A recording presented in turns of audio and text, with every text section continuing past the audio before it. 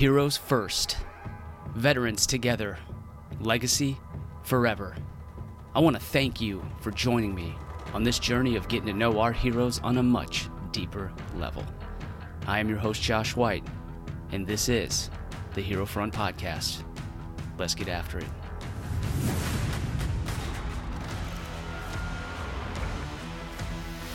What's up, everyone? Josh White here, your favorite airman. I'm back. I'm fired up. Why? Because I just got to spend time with SEAC number 3, John Wayne Troxell.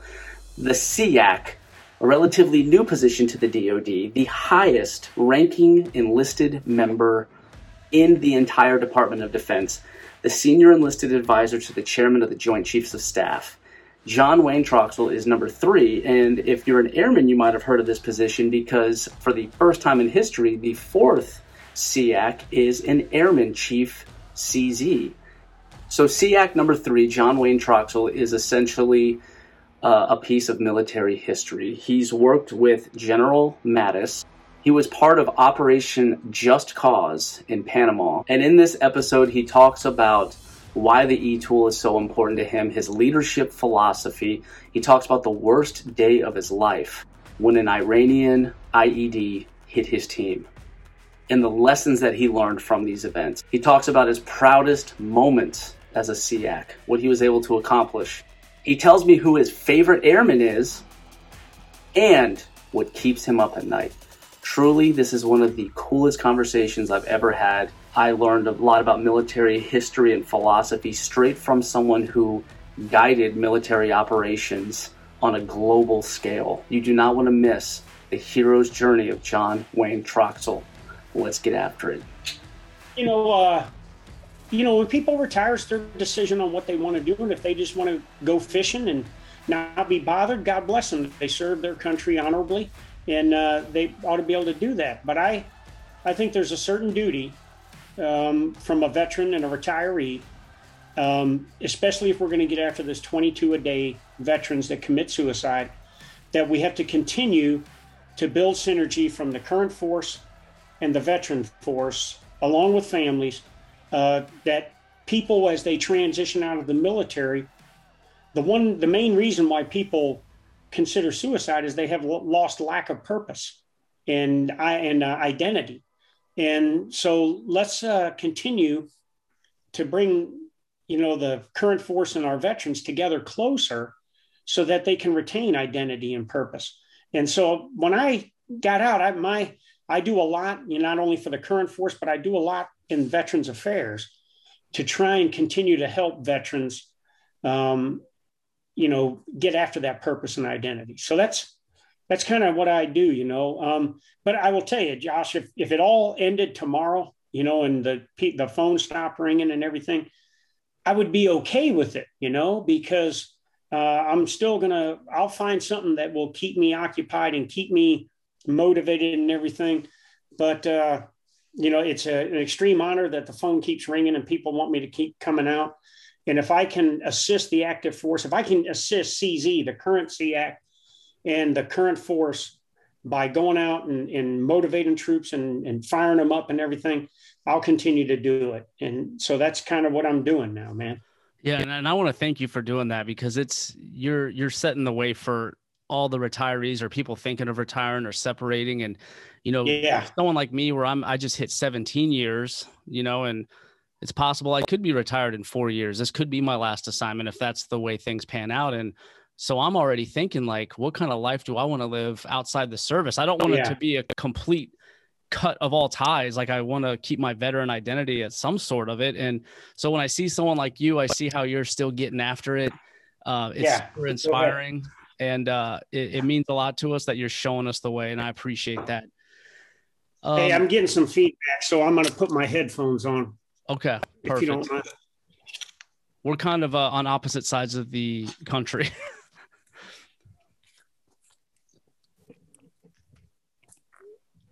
Oh, nice. Okay. You got the beats. That's right. That's much better. Yeah, no feedback now. Okay, perfect. So you are SEAC number 3, correct? Yes. So It's a relatively new position because we're only on number 4 right now. Right. and the insignia itself didn't come out until you came along. Yeah. And so as an Air Force guy, I'm just going to be completely honest with you. I had never heard of that title before because, you know, the military is a big working beast, and I was pretty far away from the SEAC position, to be honest. Yeah. But the reason that I know about it and the reason that so many airmen know about it today is because of the current SEAC number 4 Chief CZ. He's the first airman to fill that role. And because of that, the Air Force and so many airmen are now aware of this guy, who he is and what the position is. And so now as Air Force as a whole, we kind of are more familiar with that role. And funny story, I went to the last in-person Air Force Association conference in DC a few years ago, and I kept physically running into that guy, Chief CZ. Like we just kept bumping into each other and just kind of like laughing, like, why do we keep running into each other? And then when I saw what he got picked for, I was like, oh my God, that was that guy that I kept running into.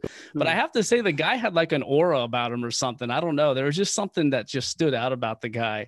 And so I thought that was too cool that they picked an airman for that role. But, you know, since the Air Force as a whole, we're still kind of learning what that position is. I was hoping you could kind of fill me and any listener in to what a SEAC is and what makes it so special. Yeah, absolutely. So the hierarchy of the Department of Defense, you have a Secretary of Defense. Below him, the senior military officers, the chairman of the Joint Chiefs of Staff. And then you have the service chiefs, you know, and obviously with the Secretary of Defense, service secretaries and service chiefs and service senior enlisted. But the Secretary of Defense and the chairman, up until 2005, never had a senior enlisted advisor.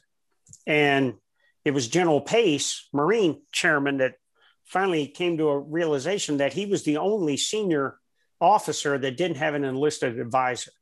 And so the position was created then so that the chairman and the Secretary of Defense would have a senior enlisted leader that could provide them direct feedback and give them the pulse of the force on all troops of the military, Army, Navy, Air Force, Marine, active Guard and Reserve. And then, you know, even the Coast Guard as well, even though they're, you know, Department of Homeland Security, they're still a military force. So I made it a point to, you know, that the Coast Guard was associated in everything I did. But if you look at what the service chiefs do, so let's take Joe Bass, for instance. She is responsible to General Brown for, you know, the training, the education, the health, welfare, morale of all the airmen. And she has the ability to create policy, for instance, on education, which I think you all know, and uniform changes, which are going to come out here pretty soon in the Air Force. And that's what all the service senior enlisted have for their service chief. The chairman of the Joint Chiefs of Staff is an advisor to the president and the Secretary of Defense and provides best military advice to the president. So he doesn't have authority to create a lot of service-related policy. So the SEAC is being his advisor, senior enlisted advisor, the chairman. You don't have authority to create any of that stuff either, really, unless it's a joint kind of stuff. So your main focus has to be on gaining the pulse of the force, reporting that back to the chairman and SecDef, providing them best military advice on the force, as well as to Congress and the administration. And so since you're responsible for all service members, you have to get out of your comfort zone in that. I wore the Army uniform for 38 years, but I made it a point for 4 years as the SEAC to spend as much time with the Air Force, the Navy, and the Marine Corps and the active Guard and Reserve as I did with the Army. And, you know, I spent 270 days out of the year I was on the road because General Dunford, Marine General Dunford, when he was the chairman, he told me, I need you out telling me what's going on with the force. He said, I don't need you in the Pentagon. He says, unless, you know, obviously for key and essential meetings or whatever and stuff like that, or testimony and stuff like that. So I spent the majority of my time traveling all over the world, seeing high-speed airmen like you, soldiers, sailors, Marines, Coast Guardsmen, active Guard and Reserve, and reporting that back to the chairman and the SecDef on one, how effective are they getting after their mission? Do they have the requisite resources and personnel to accomplish their mission? And two, the national defense strategy that's created by the SecDef and the national military strategy created by the chairman, is that being turned into action at the tactical level?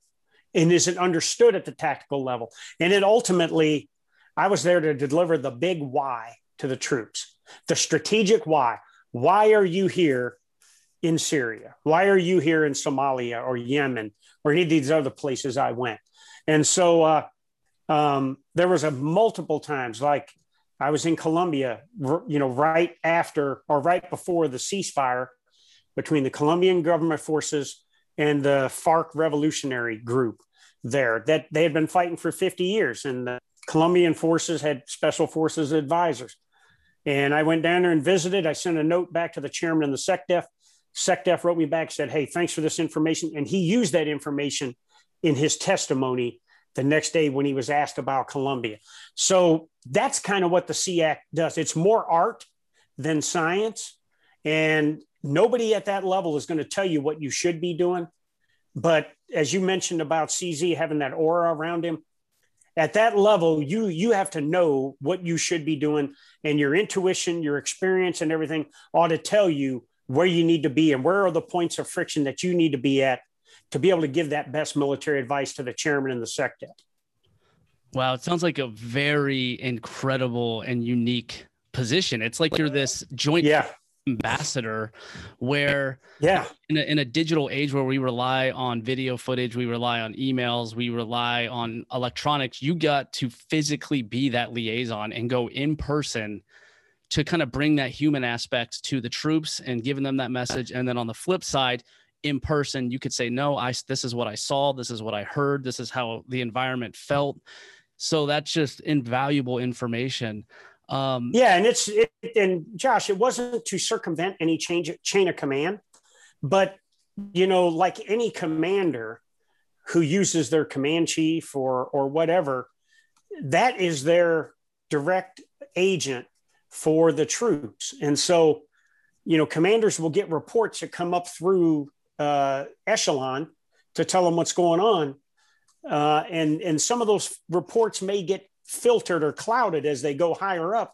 And especially at the DOD, by the time it gets to the chairman and the SecDef, it may be completely different.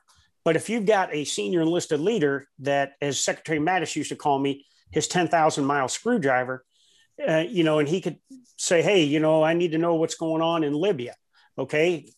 I get on a plane, fly that way, link in with some of our elite special operations forces, get into country and figure out what's going on the ground and report that back to the SecDef. That kind of real-time information for the chairman of SecDef is valuable, very valuable.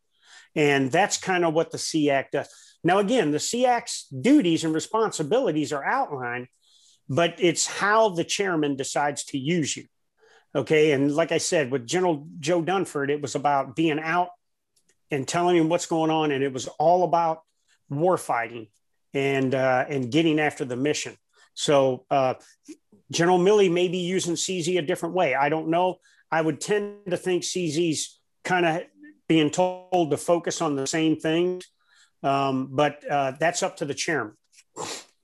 Gotcha. Thank you for explaining to everyone, what that position is and if I could finish off on that point. Okay. Yeah. So when I took over from Brian Battaglia, Marine Sergeant Major, his boss, General Dempsey, who was the chairman before Dunford, said, you have to give this job irreversible momentum, because between 1 and 2, there was a 3-year hiatus where Admiral Mullen came in and said he didn't need a SEAC. So from 2008 to 11, there was no SEAC. And so I knew I had to be out. The troops had to know who I was and what I did. And as Dunford used to say, the troops ought to be able to say, I get it now. Now I know why there's a SEAC.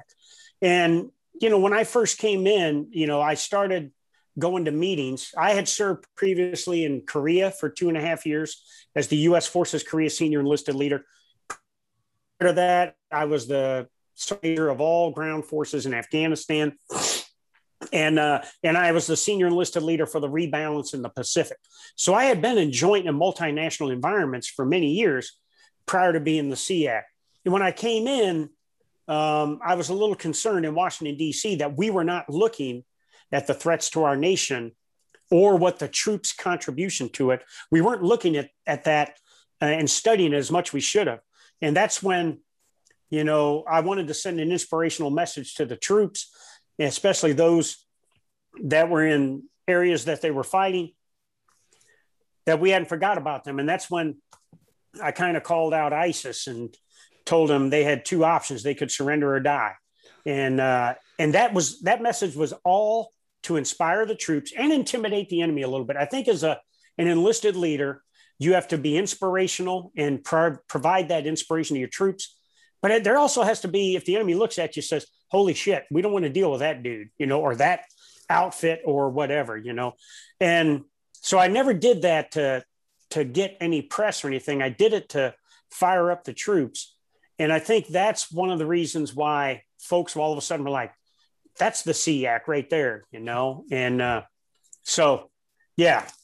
Yeah, that message, that gives us the mindset that we need. You know what I mean? When it comes to competition, just period, the mindset and where your head is at is monumental. And it could just be spot on phrase. It could just be one little phrase like that really resonates with everyone and fires us up to get us to that next level. Absolutely. So when the command chief at Minot asked me to come out, he said, you know the deal. Why not Minot? It's out in the middle of nowhere, 60 miles from Canada, not a lot to do. Close-knit community, though, and everything, and not a lot of airmen like serving there and everything. And so when he said, hey, we just need to be fired up. We need a message here. COVID has, had a problem here. Afghanistan now and everything. He says, we need to be fired up. And I said, okay, that's what I'm going to do. So I knew, arm myself with some energy, get in there and talk passionately about what I'm really passionate about. And let's get the troops fired up, and so that's what I think as a SEAC you're there to do, is that you come in and you just get everybody fired up and ready to, go out and destroy something. If it's a threat to the United States, we're going to destroy it, Hell yeah. You need to hear that. Words are our most powerful tool that we have. Yeah. And so we absolutely need that. We need that. So thank you for giving me the rundown. The one thing that I kind of skipped over in the beginning here that I usually do is I put everyone through what I call the Hero's Gauntlet, where I came up with 3 tailored questions for you that I'm genuinely curious about to hear. And the first one I have is, what was the proudest moment that you had while filling that role of the SEAC? There were tons of them. For 4 years, I was proud as ever. But I think the proudest moment for me was, and this was a collective effort between myself and the senior enlisted leaders. So Jim Cody was a CMSAF at the time. He and the other. So this was when Congress was going to write into the National Defense Authorization Act that they were going to eliminate dual basic allowance for housing. And you may have heard of that, where, 2 service members married, instead of getting 2 BAHs, you're only going to get 1.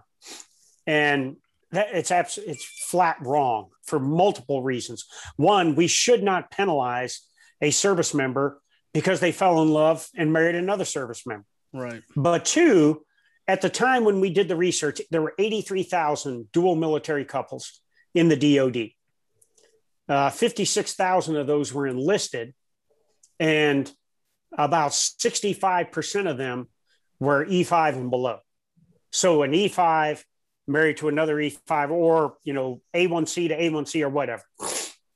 So if this would have went into effect, the people that it would have caused the most harm to were those that make the least amount of money in our force.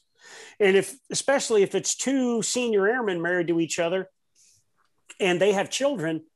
They've got to pay for childcare and everything. And now all of a sudden, if you take one of those BAHs away, there's a conversation in that family that says one of us is going to have to get out. So when we talk about, enlisting great Americans and retaining great airmen or soldiers or Marines or sailors, it was completely counter to what we were trying to do. So myself, the service senior enlisted, we all penned a letter, signed it. The chairman and the SecDef put endorsements on it. And it went, Senator McCain's office was the driving force, God rest his soul.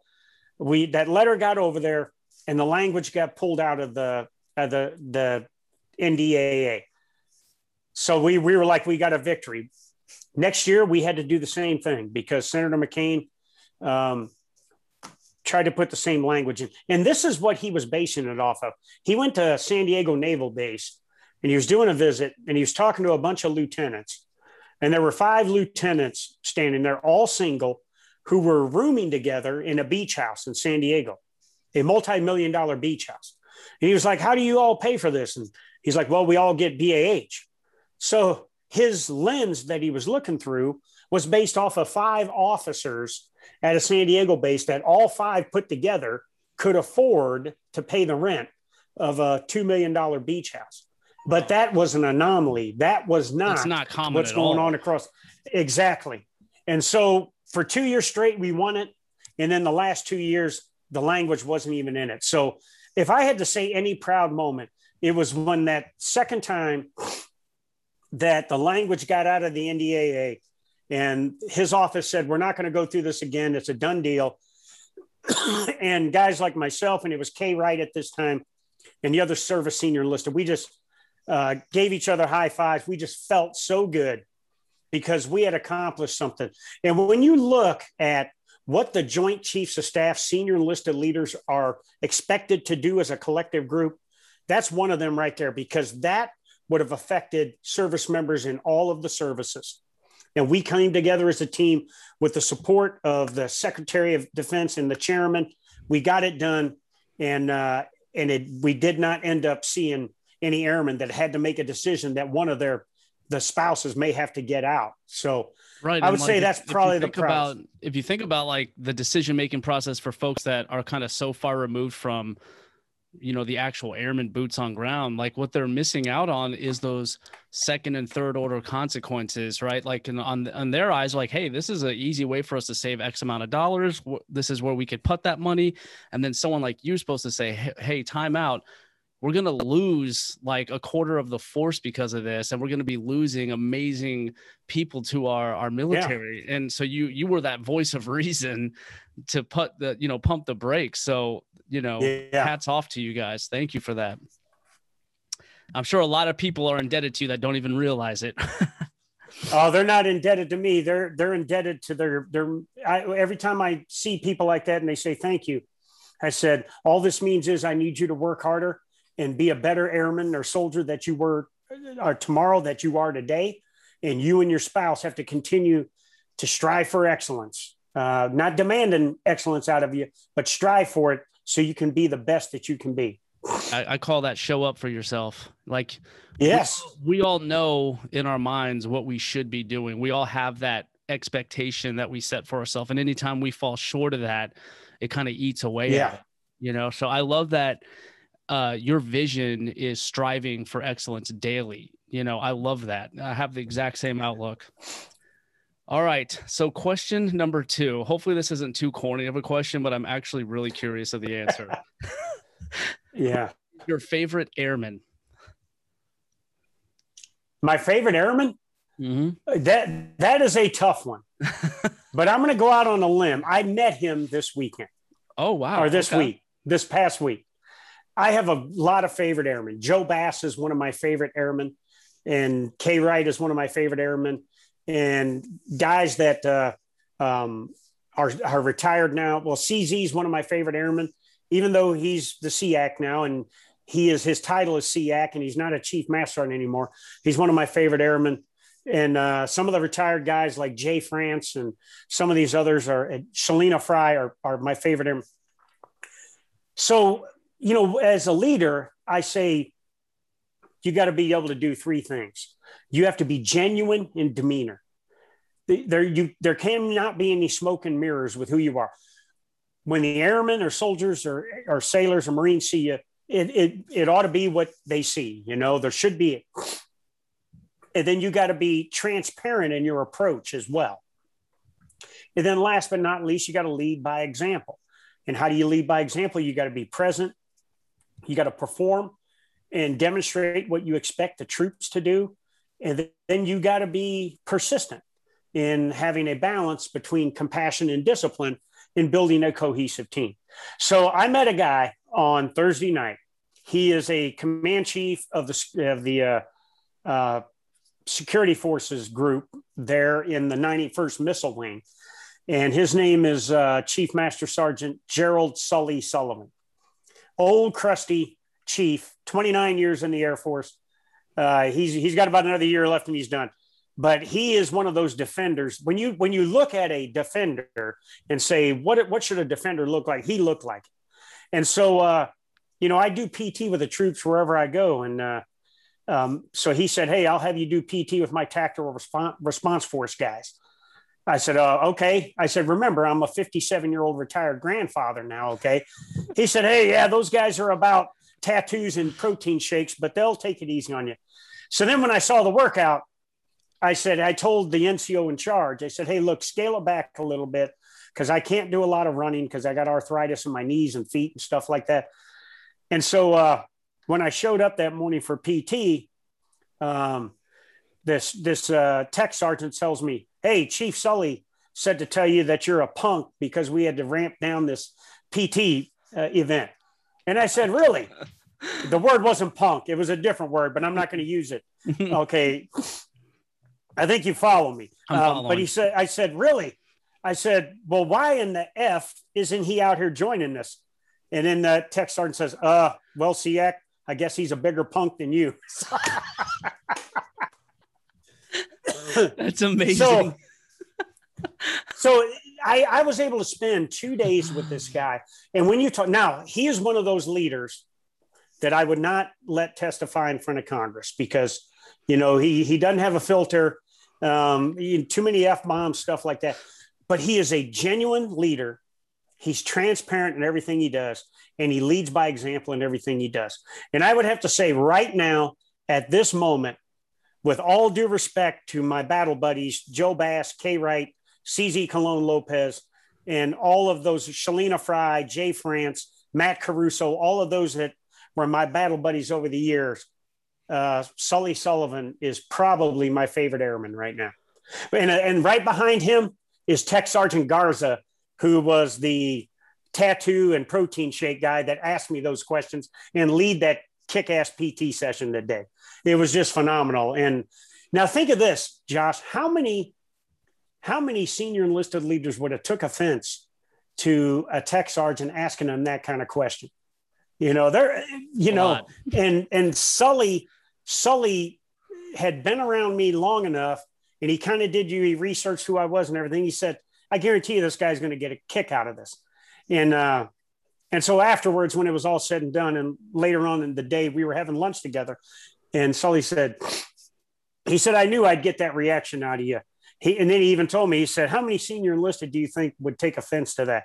I said, well, there are those out there that, that would get upset if somebody, there's some senior enlisted that are hypersensitive that if you said something like that to them, they would take it personal instead of laugh it off because it was a fellow senior enlisted trying to make a joke.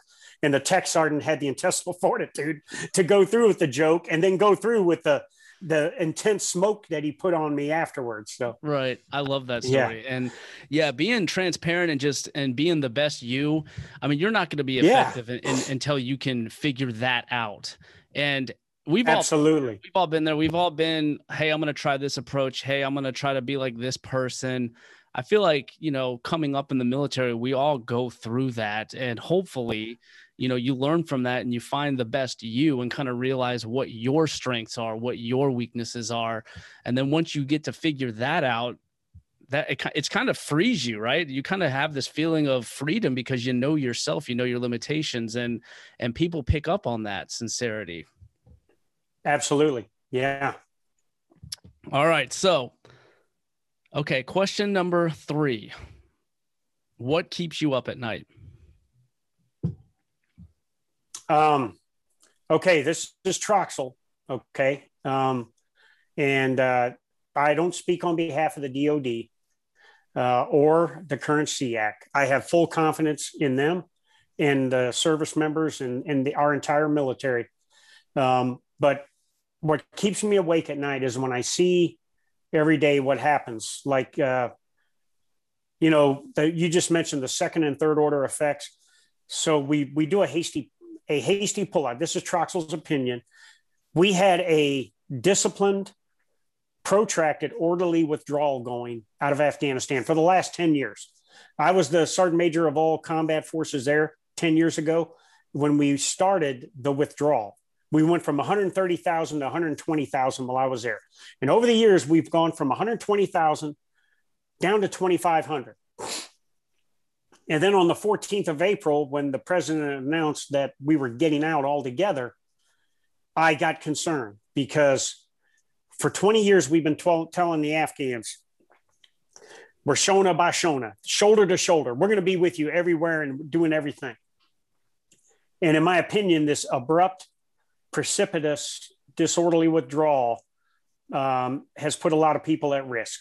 And so what I worry about is those 6,000 troops that are on the ground right now, those soldiers, airmen, Marines, sailors as well, that they're going to be able to give them the resources and the time and space to be able to accomplish the mission.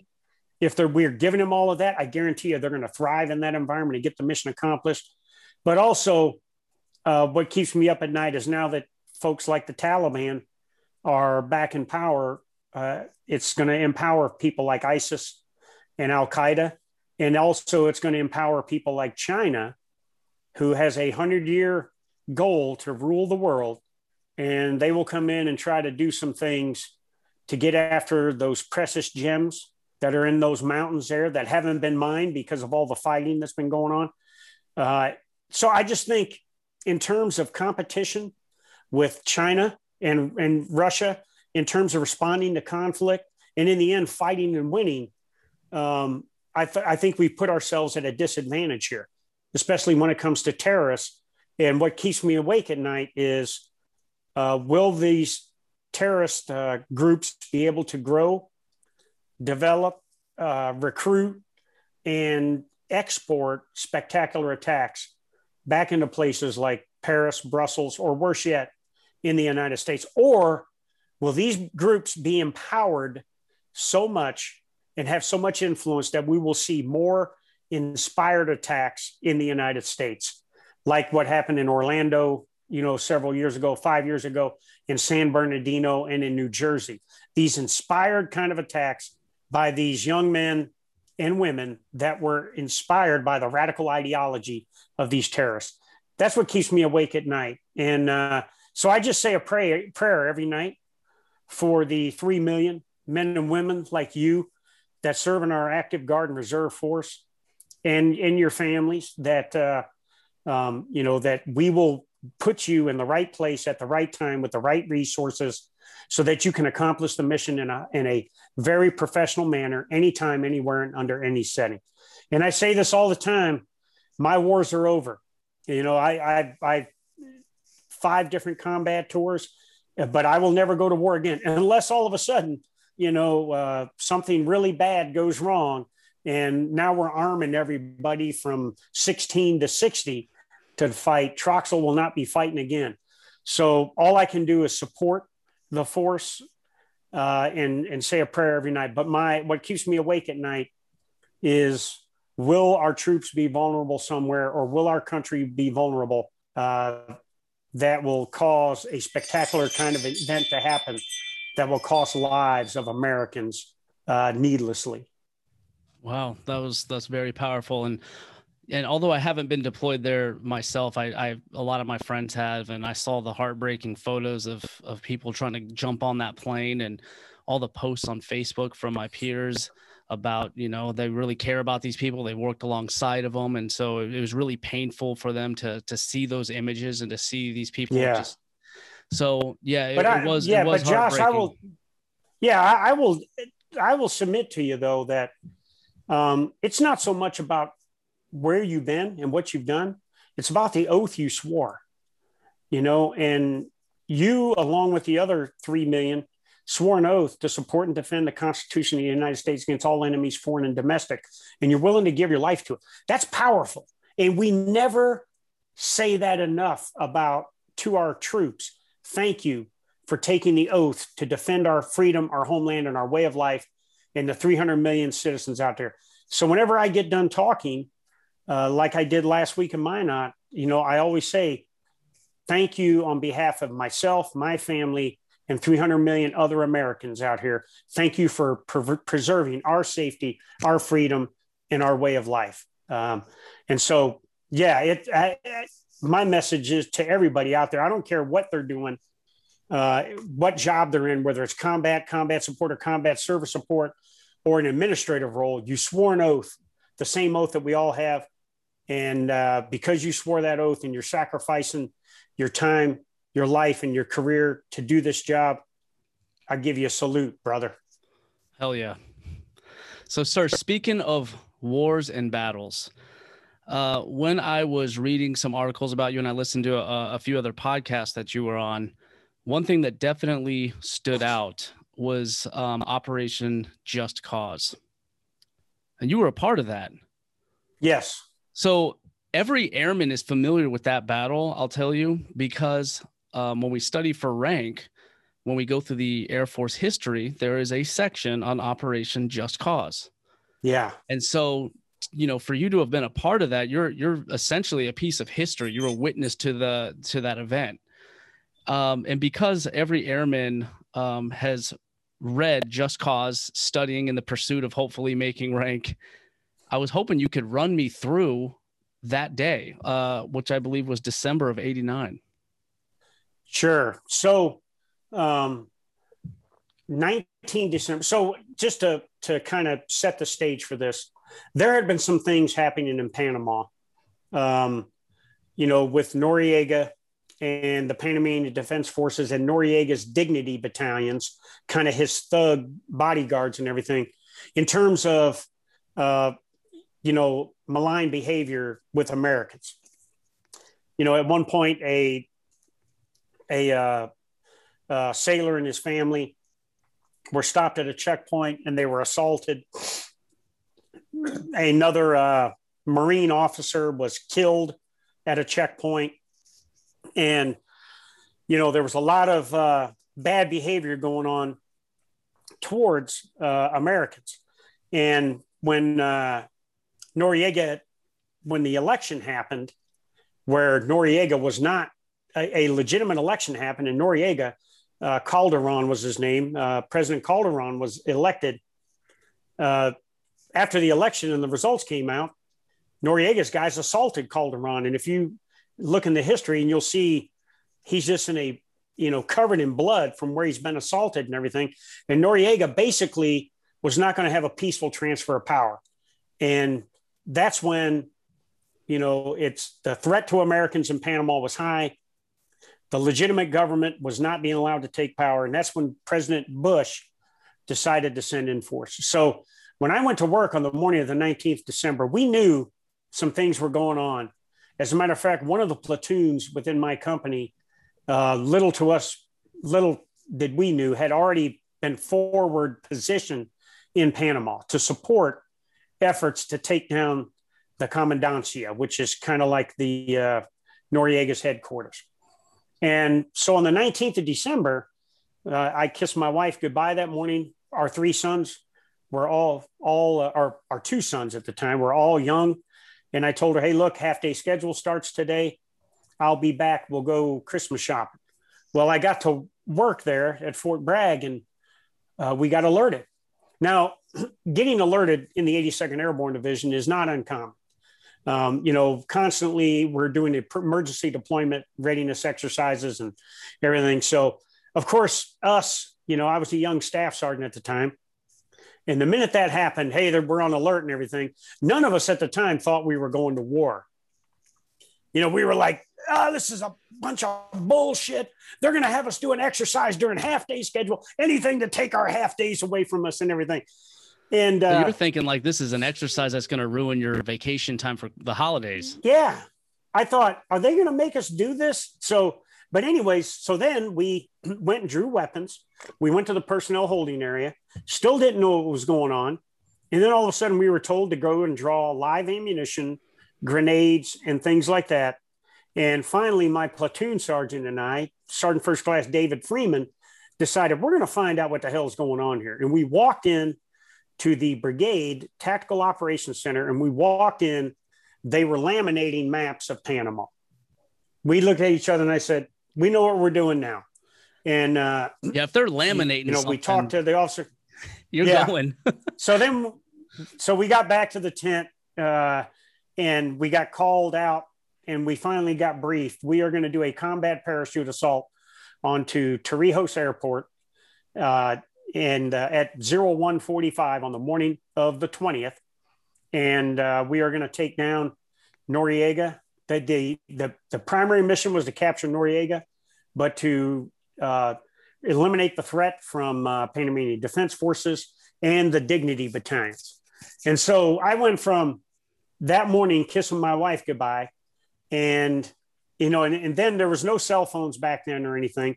So then the minute the alert happened, all the phone lines were cut so that there would be no intelligence leaks. So I could not call my wife and say, hey, look, I'm going to war. And my thought process at the time was, when I went to, I got all my combat gear, my ammunition and weapons loaded up, and now I'm drawing my parachute. And oh, by the way, drop altitude 500 feet. So the reserve parachute is probably not going to work, And so I just told myself, well, Sandra, my wife, will find out sooner or later that I'm in combat. And so there we went. And it's funny, when we were flying down, the heavy drops aircraft were in front of us, the C-141s that had, our armored reconnaissance assault vehicles, Humvees, and all this other stuff. When they came in, they started taking anti-aircraft fire. So they dipped down below where the guns could traverse, and they dropped their loads. And two of the vehicles, those Sheridan assault vehicles, the parachutes didn't open, and they landed and just became sculptures on the drop zone. They just shattered, Wow. And so we came in, hit the ground, got to our assault objectives. And the minute we started moving out, we started taking fire and everything. So this was the real deal. And I say this all the time. If you train for the worst day of your life, physically, mentally, emotionally, technically, and tactically, if you train for that and you train under conditions that mimic combat, even if you have no combat experience, when the time happens and all of a sudden the enemy is shooting at you, you will do what's right because you've been trained to do it and instinct takes over.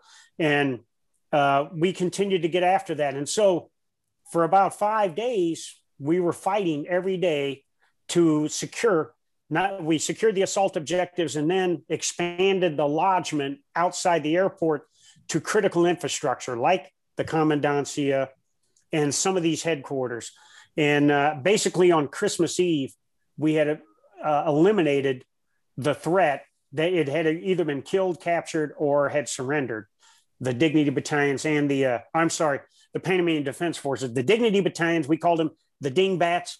They were still out there, in the jungle and everywhere. And so we had to go out and get after them. But overall, right after Christmas, things died down. And so I finally talked to my wife. I snuck in to the Marriott Hotel down where the Papal Nuncia was. And if you read the history, Noriega holed up in this religious cathedral known as the Papal Nuncia. And of course, the United States forces aren't going to go into a religious venue to conduct combat operations. So we surrounded it. We blared loud, heavy metal music and stuff to kind of, not allow him to have any kind of peace. And so while I was pulling security there, I snuck into the Marriott Hotel and, called my wife Collect. And so this was the first time in a week that I had talked to her. And it was a pretty emotional conversation. The first letter I wrote her was 3 days in, and it was on the back of a meal ready to eat wrapper. I just kind of penned it, and I still have it to this day. We kind of wrote it in free mail, because you're deployed, and she got it and everything. But yeah. And then on the 12th of January, we returned back to Fort Bragg. So this was, in terms of the deployments we see now, Panama, all being dangerous, and we lost 18 Americans there, and 4 with the units that I was associated with about 50 severely wounded. This was kind of a, lack of a better term, a sexy deployment. You parachute into combat, you kick the shit out of the enemy, you restore order, give Panamanian citizens a hope for a better future, and then 3 weeks later, you're home. And so right, yeah, 3 weeks. You did all that in 3 weeks. That's 3 weeks. Impressive. Yeah, and so basically, of course, everything you trained for, this kind of fit that template. That the chaos of someone trying to overthrow a government, you guys dropping in, like it fit what you were training for years. Yeah, absolutely, and the most of it was the mental and emotional part of it. That and I try to convey this to our service members, regardless of what their job is, because especially in a environment where there may be a non-contiguous battlefield or there is no front line or whatever, you can't say I'm in an administrative role. I don't have to worry about being ready to fight and win, especially if we have to go up against China or Russia or North Korea or Iran, or even against terrorists. They're going to look for vulnerable targets. And generally, and this is not passing judgment on anybody, vulnerable targets are rear area kind of folks who aren't accustomed to saying, I got to be ready to kill somebody today, And so I try to tell people all the time, and Panama was because there was no front line in there. And it was the same with my deployments to Iraq and Afghanistan. And you've got to be ready to face the conditions you can encounter on the worst day of your life in combat, and not just survive it, but thrive and win and learn from that. And it starts with your physical, mental, and emotional approach to your job every day, and getting ready, being a tactical athlete, and getting in peak operating condition. You get after that initially, your technical and tactical expertise that you have to hone will come a lot more easier. And that kind of happened to you, right? I think another part of the podcast I heard was the Iranian IED. And I believe a part of that story was you were prepared, but not everyone else was prepared. And that's kind of when you saw, like, holy cow, like, it's not just me that needs it. Like, we all need to be in this to win it. So I'm glad you brought that up, Josh. Complacency hits everybody. And especially over protracted deployments. I think that if you're doing the same thing every day for weeks and months on end, complacency is right there, and you have to fight it every day.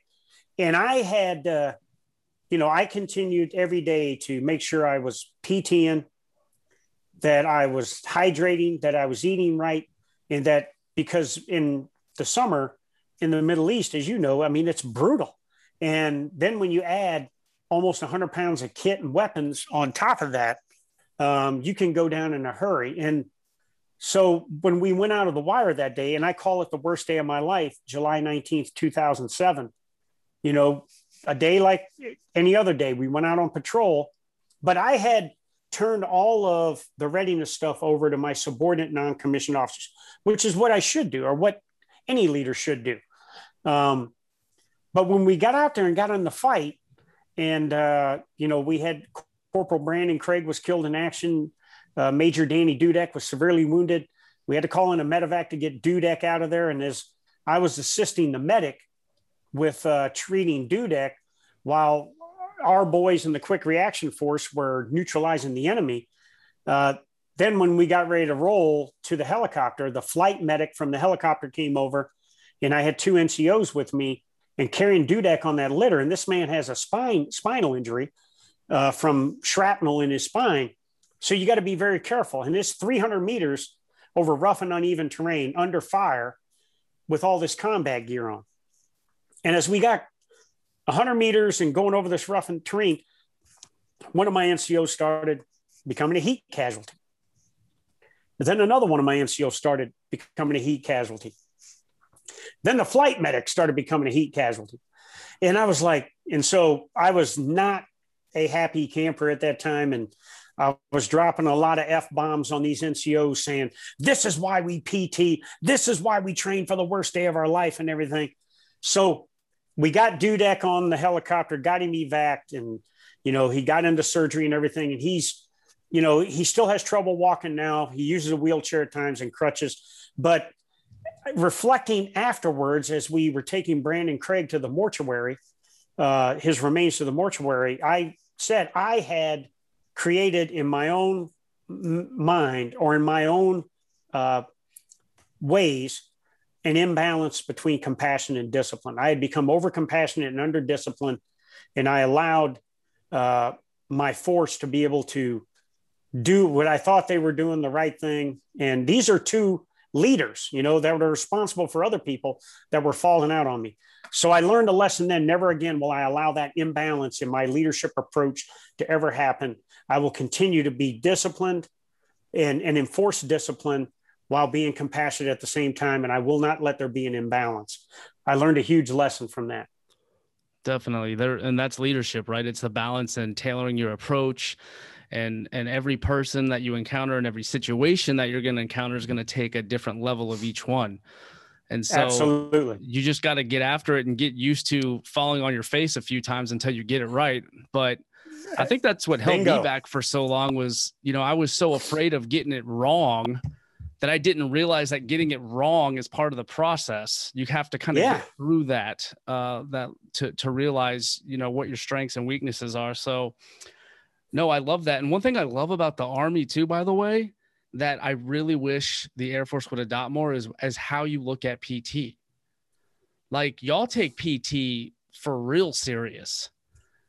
And in the Air Force, the leaders like senior NCOs like myself, we typically aren't allowed that time due to mission restraints, and we have to kind of find it on our own time. And you'll see a lot of us starting to get overweight because we couldn't find that time, or we have to sacrifice time from our family to try to squeeze in some exercise. And then when I look at the Army, they're all in it together. They're all working out. They make it a priority, and you get a good workout in, you're going to have the rest of your day is going to be easy compared to, you know, getting smoked that morning.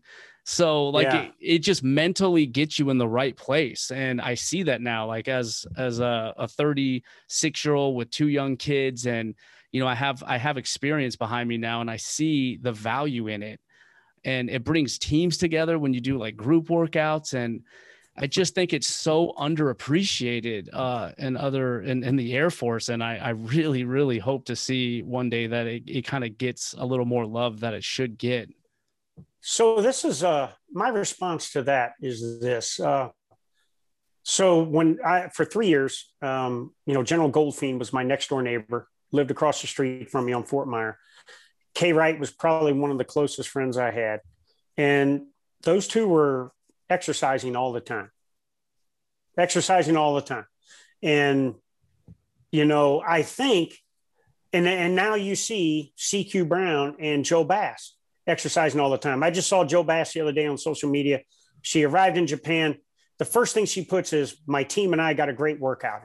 So she flies 13 hours across the international date line, and her biological clock is jacked up. But the chief master sergeant of the Air Force, the first thing on her mind is, me and my team are going to go get a workout. And so I think the examples are there at the strategic level. The more they go down through the operational and the tactical level, leaders at that level put a premium on those kind of foundations, like physical fitness and wellness, that are the foundation for everything else we do. And that's one of my talking points, you know, that, you know, if we really genuinely want to take care of the force so that someone is healthy and well over a 20 or 30-year career, then we've got to enforce fitness, nutrition, sleep, all of these things in it. I got it. Mission requirements and, fixing and flying aircraft is a tedious job, but that's where the leader comes in and has to find the time. I stole this phrase from the Air Force called fighter management. And I think you know what it is. It's the pilot's got to get X amount of sleep before they can get behind in a cockpit or anything. And I absolutely agree with it. But I think that applies to everybody. And if we're not getting the right amount of sleep, we're not hydrating, we're not eating right, we're not exercising, over time, the effectiveness and cohesiveness of the force is going to erode. And in the end, readiness and lethality will suffer. And as you just mentioned, and the way I call it, there is no better team building event than a group of people that work together sharing in hardships. And if you give them an hour every day that they can get out and do a killer fitness session, you are going to build a cohesive team, and you're going to learn more, and people are going to open up because you're sharing in the same kind of stuff. So I in defense of your service and others that are more technically focused, I think as it comes down through the strategic to the operational, the tactical level, leaders at a certain point put a premium on it. And when you do that, then you're telling other commanders at lower levels to prioritize, and obviously they're going to prioritize mission readiness and operational readiness rates of their fleet, whether it's aircraft, vehicles, or whatever, and then people. And when we should have that the other way around, let's focus on the operational readiness rate of the people, and then the aircraft and the vehicles will take care of itself. So I say that in defense of your service because the senior leaders I know are leading by their examples. Definitely. I think what we run into trouble is when we pretend that we're not human beings. And speaking for myself, I used to be maintenance and now I'm in the medical field. So I've seen multiple career fields, and in both of them, it wasn't a priority. I would say there are certain times where we could do it, but it definitely was never a priority. And I became super unhealthy just being that young airman who didn't really know better. And then once I was told I didn't have to work out, I never did. And all I did was work on the flight line, get home, drink beers. And before I knew it, I was not in good shape. And it took a lot of soul searching and discipline to get me out of that state. And luckily I'm still here today in serving, but it was a close call for me for sure. Yeah. Well, you look like you're in pretty good shape now, and you look like you could fit right in that group of the tattoos and protein shakes guys. Yeah, I got some. There you go. Yeah. So PME hard is a phrase that I came up with. It was about 16 years ago. No, it was about 14 years ago when I was in Iraq, just right before the worst day of my life. And I realized I was training functionally back then. So before human performance and H2F was sexy, I was doing it, So I was doing functional kind of fitness training with suspension trainers and kettlebells and stuff that was away from back then the traditional bench, squat, and deadlift that are, running around, at the gun show and everything. And then I was doing extensive cardio, either running, exercise bike, stuff like that, jumping rope. And I noticed when I would be out patrolling, every day I was out patrolling with a platoon somewhere in my brigade. And we would, these patrols would be like 10 kilometers long over rough, uneven, and sometimes steep terrain in 100 pounds of kit. And I noticed after a while, when we would stop to take a security halt, I would take a knee and I would see some of my soldiers that were 20 years younger than me having to stand and bend over because the gear was killing their back. And I could tell that they were not training the internal body armor, the core, the hips, the lower back, the quads, the important kind of muscles that get us to be explosive and get us to be functional on the battlefield. And then the insidious enemies that we had over there, I lost 54 soldiers in that 15 months with over 500 severely wounded. I knew against this enemy, against this terrain, against these weather conditions, we couldn't just be tough. We had to be hard, and we had to be physically, mentally, and emotionally hard, meaning not easily penetrable and the exact opposite of soft. And so I kind of coined this phrase as a part of my PT program and, resiliency program for every level I've gone to. And so PME hard has been a phrase I've been using for 14 years. And basically it means that it is someone that is physically, mentally, and emotionally hard and conditioned to be able to not only withstand the conditions they could face on the worst day of their life in combat, but they can thrive and they can win and had the reserve to continue on to a subsequent objective if they have to fight and win again. So when I retired, I dubbed my consulting firm PME Hard Consulting. And it is about providing leadership and human performance solutions for organizational excellence. And so that's what it is now. The E-Tool Nation came when I was the SEAC, and I kind of mentioned it earlier. I was concerned with how we were looking at threats. And I went to a deputy subcommittee meeting, one of my first few months as the SEAC at the Eisenhower building of the White House. And I'm in a meeting there, and it's a meeting about how to alternate ways of influencing foreign terrorist fighters to not go to places like Syria, Iraq, and Afghanistan and fight. And there was a bunch of PhDs in there from several of the, other elements of the cabinet. And this one young lady got up and said, well, we need to look at giving an ISIS jobs program. And I thought, she goes, yeah, if we give them a job, they won't go over there. And I thought, this young lady has no idea the threat she's talking about. Now, don't get me wrong. Terrorists in places like Somalia, Niger, Libya, places like that. Yeah, they are live in poverty, and their motivation to join these insidious organizations is born out of poverty. But when you look at the foreign terrorist fighters in Syria, Iraq, and Afghanistan, generally they come from countries like Belgium, the United Kingdom, France, Germany, the United States, Australia, New Zealand, and they come from affluent families, and their motivation is born out of this radical ideology. And so when I heard that, I was like, man, we got to make sure we're seeing this right. And then more and more, the attention that people in Syria, Iraq, and Afghanistan were not getting, and Somalia and Libya and all those other places. And that's when I said, I'm going to send an inspirational message to the troops, and hopefully ISIS will think twice. And so as a matter of fact, I was in Syria, Raqqa, Syria. And this was in 2017. I was with our most elite Army Special Mission Unit. And I'm on a roof of a building watching the fall of Raqqa. And I'm up there for about 4 hours with senior enlisted leaders from the unit and from their higher headquarters. And I just blurted out, because ISIS, the Syrian Democratic Forces with U.S. advisors, along with U.S. air power, from the Air Force and everything, and Army mortar systems and artillery, Marine Corps artillery, we were just hammering these ISIS targets. And when there would be a lull in the fight, all of a sudden a suicide vest or a suicide vehicle would come out.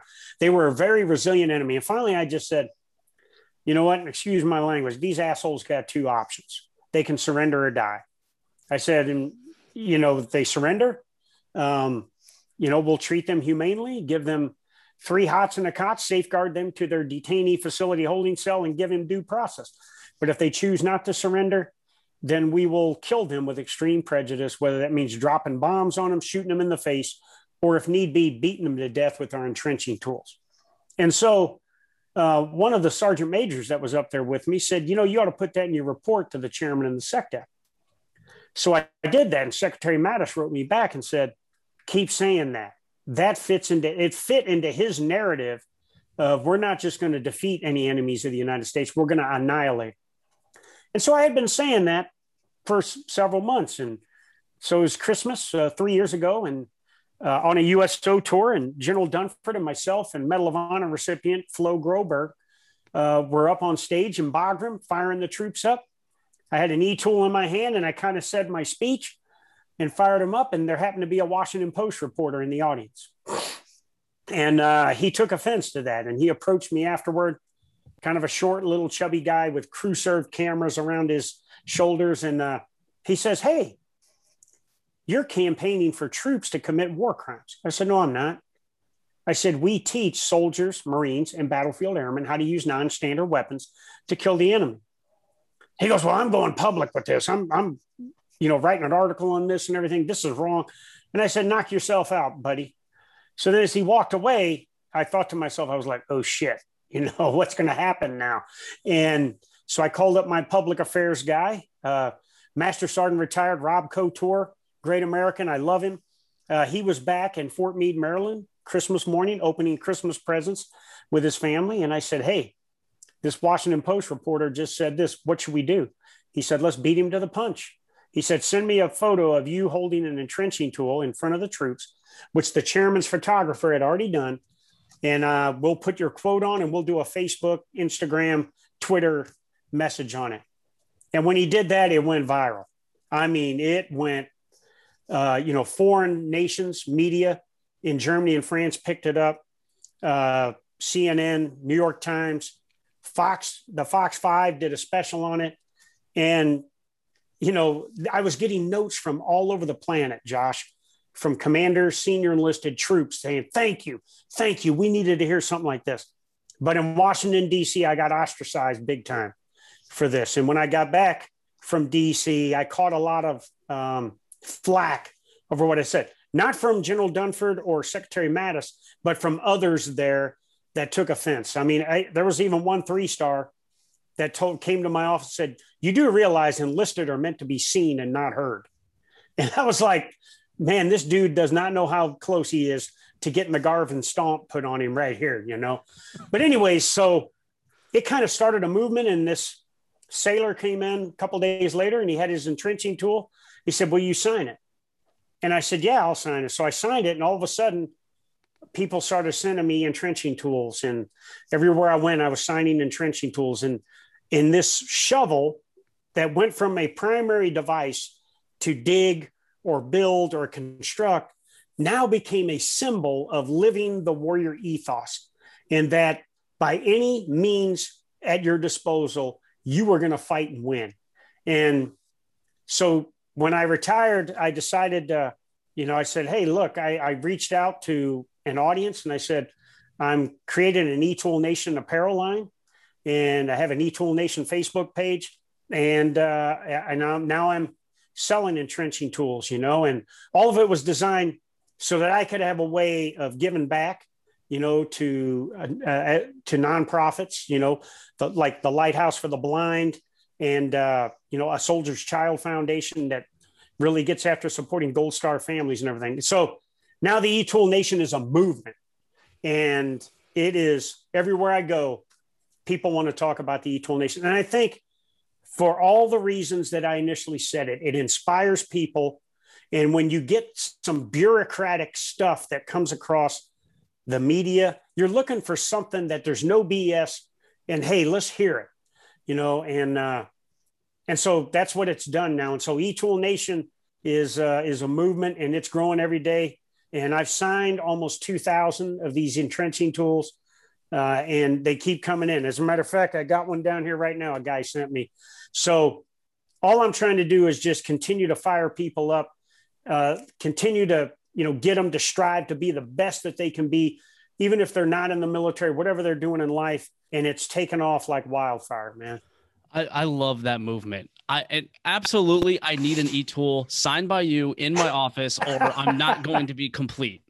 I'm going to let's do it. Yes, we need to make that happen. And I will tell every airman what that e-tool is when they come in my office, but I must have one. And I'll tell you, I love the symbolism of this sturdy, reliable tool that y'all are so used to and so accustomed to seeing, but then to spin it and give it this message of, hey, at the end of the day, you need to win by any means necessary. Like, what a powerful message.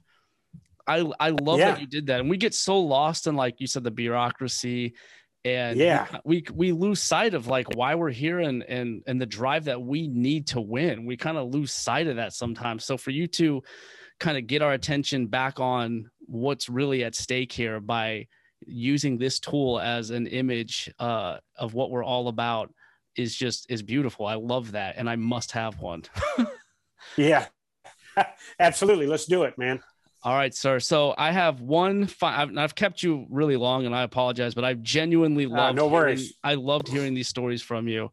So this one went on a little bit longer, but the last question, and I have to hear this, is what was it like working for Secretary Mattis, one of the most intimidating leaders we've ever had on our team? What was it like working for a guy like that? So so much like, the chief master sergeant of the Air Force advises the chief of staff of the Air Force and the secretary of the Air Force. So my two bosses were the chairman, which happened to be General Joe Dunford, Marine, known as Fighting Joe Dunford. And then you have Secretary Mattis and whoever's, whether it's Chaos or Mad Dog. These two men were the consummate military leaders and elder statesmen and just proven warfighters. And it was just an honor. And the first time I traveled with Secretary Mattis, and he and I were on stage doing a town hall together. It was almost like I was having an out-of-body event, because it was almost like I was standing over here looking at myself and Secretary Mattis on stage saying, dude, you are on stage with arguably the most revered warfighting leader in the history of the United States military. Or even when I would be on stage with Dunford, it was the same way. One of the most revered warfighting military leaders. It was just awesome. And all the things that you hear about Secretary Mattis in terms of his focus, his energy, the warrior monk, it was all true. But one thing he was good at, and Dunford too, they never forgot where they came from. And they empowered me so much to get out and do things. And I'll tell you, this is a mark on Secretary Mattis, the kind of person he was. So President Trump gets inaugurated on 19 July 2017. The next day, he swears in Secretary Mattis in the Pentagon. That was on a Friday. On Monday, the first meeting he had that Monday morning was breakfast with myself and the service senior enlisted. He's been on the job basically 3 days, and the first meeting he has is with the enlisted, because he wanted to know what was going on with the force. Powerful. And it was just an honor and a privilege, and probably the highlight of my 38-year career was working for Dunford and Mattis at the same time. Two Marines, who would have thunk it? A 38-year Army guy working for those two people. It was just phenomenal. And it's something I will never forget the rest of my life. That's incredible, sir. Thank you for sharing that, because, it's not every day we get to, we get to hear from someone who worked for these like incredible human beings that are just unlike anyone else. So thank you for sharing that and everything else. It's been so cool talking to John Troxell in person. I've absolutely loved this episode, and I want to thank you so much for your time. Is there any last departing message that you'd want to give the Hero Front audience? Yeah, if you're in uniform right now in active duty, there's a lot of, consternation with Afghanistan. But know this, we've done our duties. Everyone that has ever served in Afghanistan has done their duty. And at the tactical level, we have always been successful. And that's something to be proud of and to take with you in your life experiences. Be proud of the service.